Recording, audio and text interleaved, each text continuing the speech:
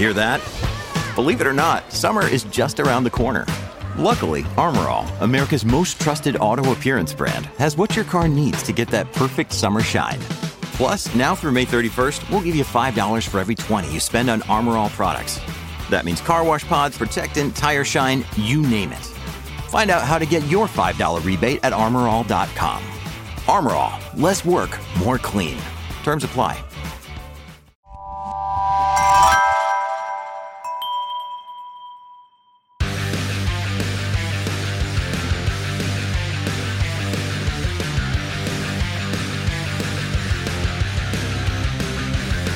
Welcome to Pit Pass Moto, the show that keeps you up to speed on the latest in motorcycling and brings the biggest names in motorcycle racing right to you. I'm Dave Sulecki. I'm Dale Spangler, and this week's guest is two-time Daytona 200 winner, Brandon Posh. Moto America is the official sponsor of Pit Pass Moto. Moto America, home of the AMA Superbike and North America's premier motorcycle road racing series, is coming to Atlanta.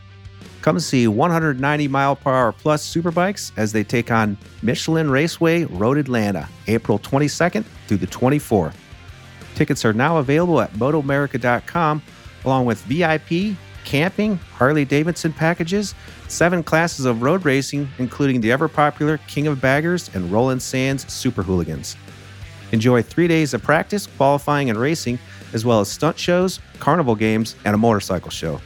Fun for the whole family, and kids under 12 are free. Visit motoamerica.com to purchase tickets and reserve your camping spot.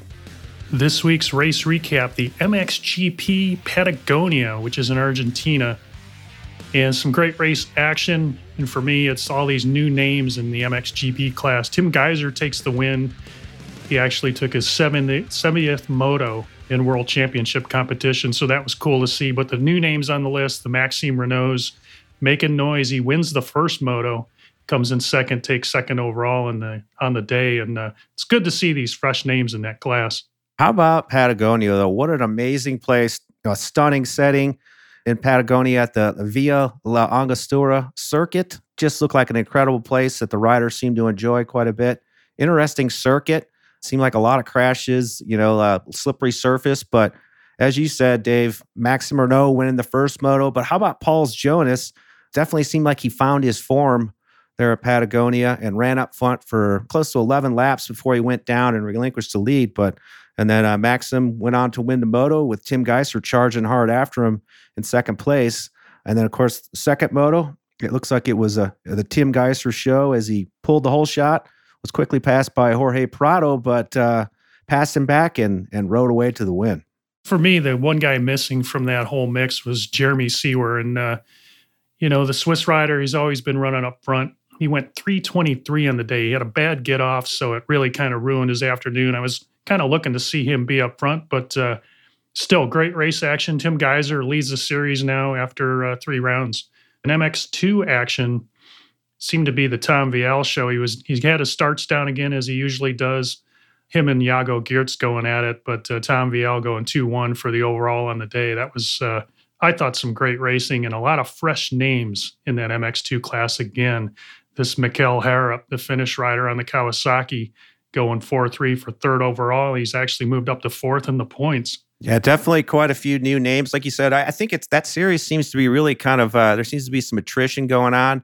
I don't know if it was because it was such a far away event, but I noticed there was only 17 riders on the grid in both MX2 motos, with a couple riders going out, like Rowan van de Moosdijk, unfortunately crashed out in the qualifying race on Saturday and was out for the weekend. And then Kai de Wolf was up front in the first moto, but he crashed out as well. So both the Husqvarna team seems to be kind of in a world of hurt right now. But as you said, some of these younger riders seem to be filling in the void.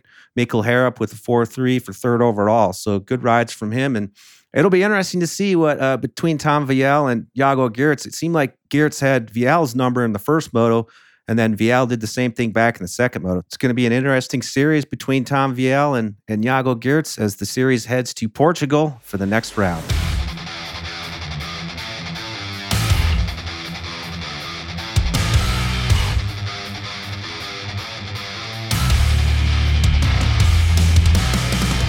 This week's Industry Spotlight focuses on a recent survey created by the U.S. Forest Service to gain insights from trail volunteers and partners working to maintain public lands, and off-highway vehicle use is among the top activities noted. Said Dwayne Taylor, Executive Director of the National Off-Highway Vehicle Conservation Council, partnerships and a clear understanding of what's needed on our trails are vital to keeping public lands open for the riding we love so much. Most people don't know that thousands of volunteers put in tremendous amounts of work on public trails nationwide. We'll maintain our relationships with the U.S. Forest Service and the OHV community and continue working with agencies, enthusiasts, and the industry to fulfill our mission of creating a positive future for OHV recreation. The U.S. Forest Service conducted the survey to help with the implementation of its 10-year Trail Shared Stewardship Challenge, focusing on shared stewardship, trail upkeep, and sustainability.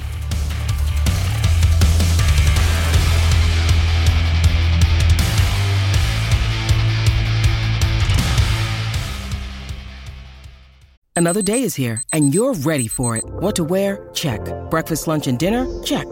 Planning for what's next and how to save for it? That's where Bank of America can help. For your financial to-dos, Bank of America has experts ready to help get you closer to your goals. Get started at one of our local financial centers or 24/7 in our mobile banking app. Find a location near you at bankofamerica.com/talktous. What would you like the power to do? Mobile banking requires downloading the app and is only available for select devices. Message and data rates may apply. Bank of America N.A., member FDIC.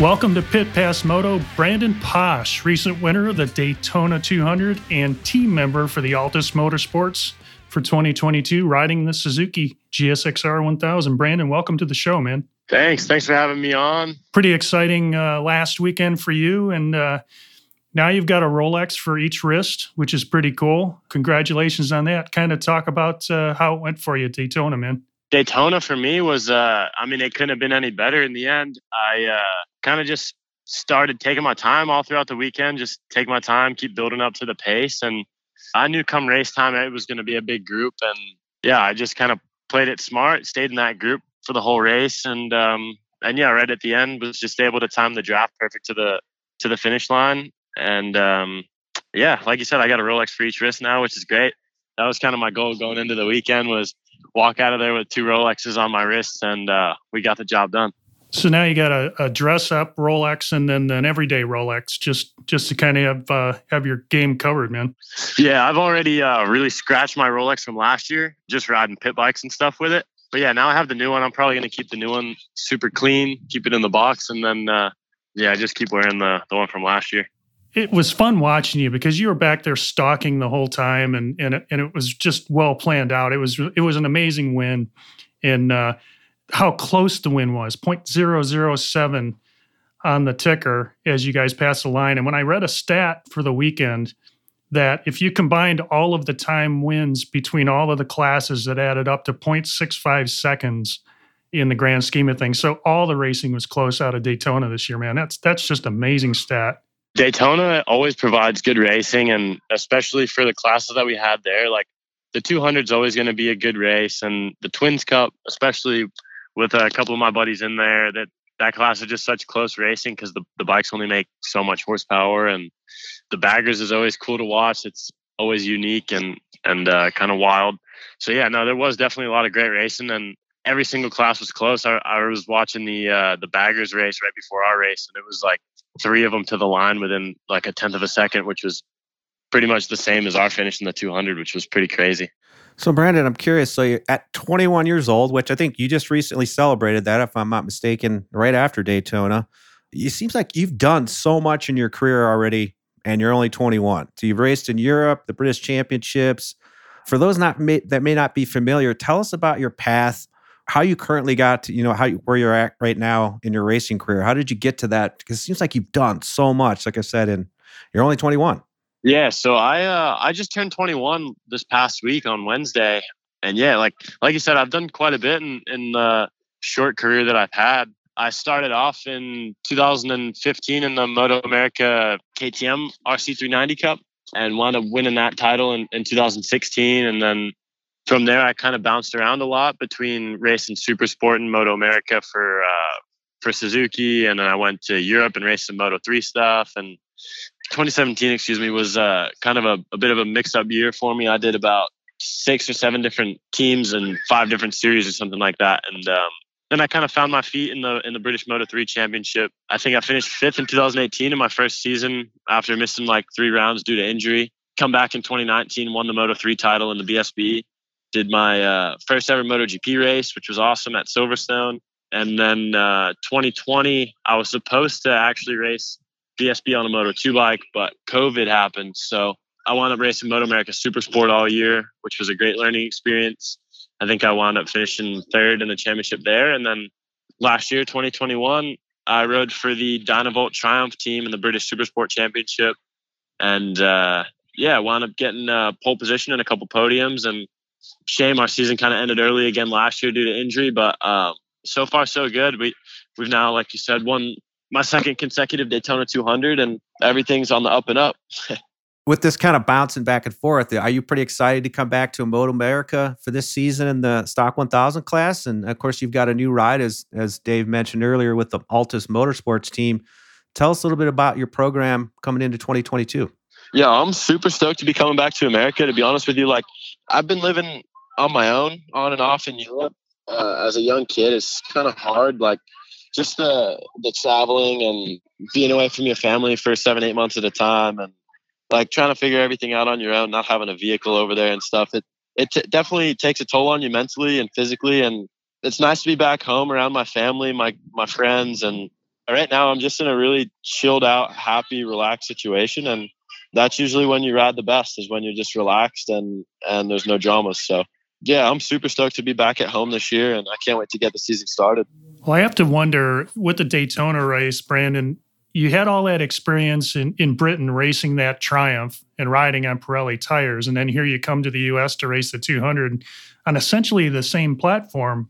I think you and your teammate, Danny Eslick. So did that give you that advantage going into Daytona, that you just understood the bike better, you knew what to expect compared to maybe some of the other guys that were out there competing against you? I just felt like you had that kind of intrinsic advantage. It definitely gave me, I wouldn't say maybe an advantage, but it definitely gave me a head start at least. Like I got to ride the bike all year last year. Of course, there's going to be differences. We actually had different suspension at Daytona than I did last year, different tire sizes. They were still Pirellis, but everything was a little bit different. At Daytona, we were able to run slicks, and BSB, we had to run grooved DOT tires. So there's a bunch of little differences, but yeah, I definitely understood quite a bit how the engine and the power hits and everything like that. So I definitely did have a jump start, and I was a lot more relaxed knowing that I kind of know how that bike works before the weekend. So that was definitely, for me, it was a mental advantage more than anything, for sure. And it seemed like the team definitely had your back by giving you a splash and no tires on that last pit stop before the finish. I think that when you think about that in the grand scheme of things, that long race led that one final decision may have helped you into that final scrum that happened at the finish line. I mean, is that maybe something that kind of goes through your mind when you're coming around the final turn? I knew that the tire wear on the Triumph was going to be great just because I'd rode the thing all year the year before, and we never had any tire problems in any races. Like that thing can go so far on a set of tires. Before the race, we didn't discuss like not putting a new set of tires for the last pit stop. So I came in and they didn't put a set of tires, and honestly, like I was a bit worried because I was spinning a lot before I pitted in. So I was expecting the tire to not be as good, but I guess when I pitted in, the tire cooled back down a little bit to a good temperature and was able to last me till the end of the race. So that was a really smart move on the team's part. Just a little thing that I guess my crew chief, Rick Matheny, just decided was a good move in the moment. And that was definitely a gamble for sure, because, you know, there's no telling that for sure the tire's going to last, or no, the tire's not going to last. It was kind of a 50-50 shot. Either it was going to work or it wasn't. And we definitely gambled correctly. Well, you might be able to chalk some of that up to some of your supermoto sliding skills. You know, being loose on the bike seems to be something you're pretty comfortable with. But that was going to be one of my questions. I noticed that a lot of road racers seem like they use flat track to train, but you seem to do a lot of supermoto training. I've seen you riding at the Heron compound in Georgia, and I think you spent some time in California. How does supermoto help you with your road racing? Yeah, the supermoto stuff really did help. To be honest, like even towards the end of the race when the thing's spinning sideways, I'm just relaxed and super comfortable with the bike sideways. And I don't really mind when the bike gets out of shape and starts trying to get me to not do what I want it to do. And you build up that comfort level when you're on the supermoto track and you're riding the bike to the absolute limit every lap for 30 minutes or 40 minutes, however long you want to do a stint for. And for me, the supermoto is just the way to go for training. It's super fun, and it's a really relaxed form of training for me where I can go and enjoy myself all day and still put in like work, so to say, where at the end of the day, you're shot, your body's destroyed, you don't want to be there, but you still had fun all day riding. Whereas a lot of other guys, like they ride flat track where they go to the gym all the time and stuff. But I mean, it's completely different. Like there's no training makes up for riding. So yeah, it's good to stay fit and stuff like that in the gym and everything. But honestly, I think riding is probably the best form of training for racing. Yeah, no question. That track time is, just invaluable. And you're on a proven platform for 2022. I mean, Altus just brings so much credibility to that Stock 1000 class. They won it in 20 with Cam Peterson, won it in 2021 with Jake Lewis. So do you feel any pressure from that? And have you had a chance to do any test and development with the bike yet? Of course, there's going to be pressure there for this year. Like, I can't be the third guy to hop on the bike and not win the championship. You know what I mean? Like, it's there's definitely a little bit of pressure. And I mean, pressure's a good thing. You show up to the grid, you're a little bit nervous. It gets your blood going and just makes you hungrier to win. So for me, pressure's good. I mean, I can still show up and be super calm and relaxed because at the end of the day, I know my teams, they know what they're doing and I know what I'm doing. So I'm not super stressed about it. But yeah, for sure there is pressure. And like I said, that pressure is a good thing. It's going to keep me motivated throughout the year. Those days you don't want to go to the track or you don't want to go to the gym. That's what pushes you, is you can't let the people around you down. So for me, that's kind of where I'm at with it. I'm ready to just start the season. It's a lot of waiting. I've been waiting a long time to get this season going. And yeah, I'm just excited. I've been hyped up for a little while now. And yeah, just ready to get going, really. So it sounds like the Stock 1000, winning that title is probably your immediate goal. What I'm curious to know, with you being so young, still 21, I mean, where would you like to see yourself, in the next couple of years? Like, say, where would you like to be by the time you hit age 25? By the time I'm 25, honestly, I'd like to be in a world championship, whether it's World Superbike or GP. I mean, honestly, right now, I think the route would be getting into World Superbike, which is going to be probably a 3-4 year plan. Like, I need to start it off, win this championship in the Stock 1000, get on a Superbike, and take a couple years to really learn and progress on the Superbike. And once we're up to pace and we're doing well on the big bikes, then let's make the jump back to the World Championship. But yeah, I know it's going to take some time, especially getting to that level. And the more laps that I do on the big bike, the better it's going to be, So there's no rush. It's just get on the big bike, start to figure it out, get your feet wet, and just keep progressing, keep building on it. And hopefully in the next 3-4 years, we can get into that World Championship. That's my end goal for sure. And I can imagine this season's going to be a good gauge point for you because you're going to be on the track with the Superbike. So you'll have a pretty good idea where you stand. And I have a feeling it's going to be pretty darn good. I wanted to ask you, in Moto America, they've expanded their program over the last few years, opening the new tracks and things like that. Is there a favorite track that you like to go to? And you can say New Jersey because you're a Jersey boy, but I just want to throw that out there and pick your brain on that subject. Like you said, I think it's going to be a good year for sure. I mean, learning as much as I can from these Superbike guys, like even just at Daytona, riding around Cam Peterson and Gagne and those guys, like learning from the best of the best in the country that's a start. And honestly, I need to try and do that all year. But as for favorite track, I mean, I'm not a huge fan of the layout of New Jersey. Honestly, I like New Jersey because it's the hometown crowd and it always gets the atmosphere is crazy and people love it. And a lot of people show up to support me for that race. So that's the main reason why I love my home race. But honestly, I like more of like a Road Atlanta kind of track or Road America even.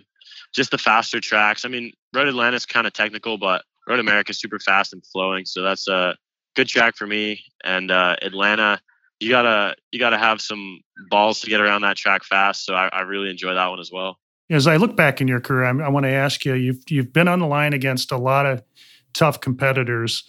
For yourself, who's probably, I mean, from everywhere you've raced, whether it was in England, in Europe, or it was back here in the U.S., who's been your toughest competitor and the one guy that I don't want to say you regret lining up against, but always gives you the most trouble? Honestly, I don't really know. I mean, when I went to the World Championship, that was very, very difficult for me. Them guys are unbelievably talented, and every single person on that grid is fast. I mean, I qualified 29th out of 31 or 30, so those guys are ridiculously fast, and everybody there is fast. It's not like it's just one or two guys. So I'd have to say that was probably the one race that I was shook a little bit, like just seeing how fast these guys are. They always say no matter how fast you are, there's always somebody out there who's a little bit faster, but sounds like you've got a good beat on it, though. It's good to, if you ever get the chance to go to the World Championship, it's always good to go, see where you're actually at.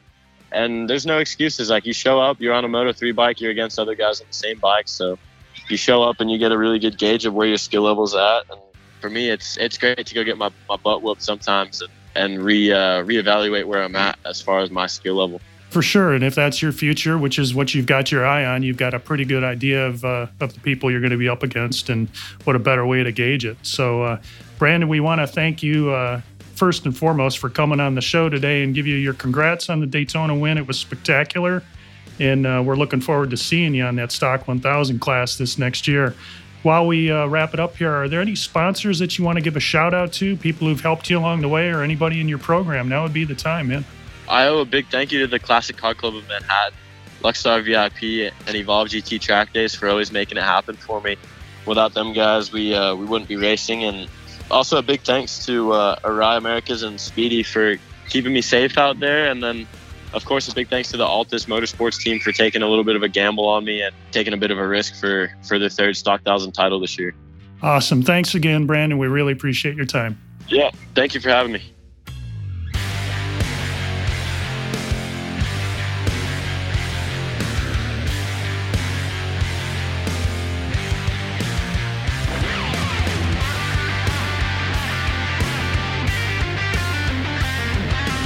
Thanks again to our guests for being with us today, and thank you for tuning in. If you enjoyed this episode, make sure you follow us on your favorite podcast app so you never miss an episode. If you have a moment, please rate and review us. We really appreciate it. Make sure you're also following us on Twitter, Facebook, and Instagram, and visit pitpassmoto.com, where you can check out our blog and our brand new store where you can get your Pit Pass swag. This has been a production of Evergreen Podcast. A special thank you to Tommy Boy Halverson, producer Leah Longbreak, and audio engineer Eric Coltnow. I'm Dale Spangler. And I'm Dave Sulecki. See you next week on Pit Pass Moto.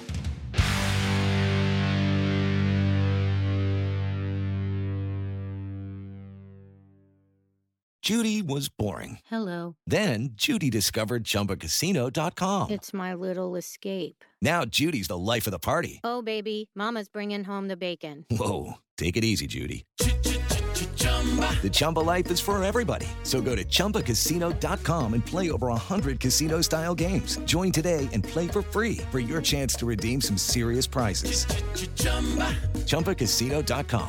No purchase necessary. Void where prohibited by law. 18+ terms and conditions apply. See website for details.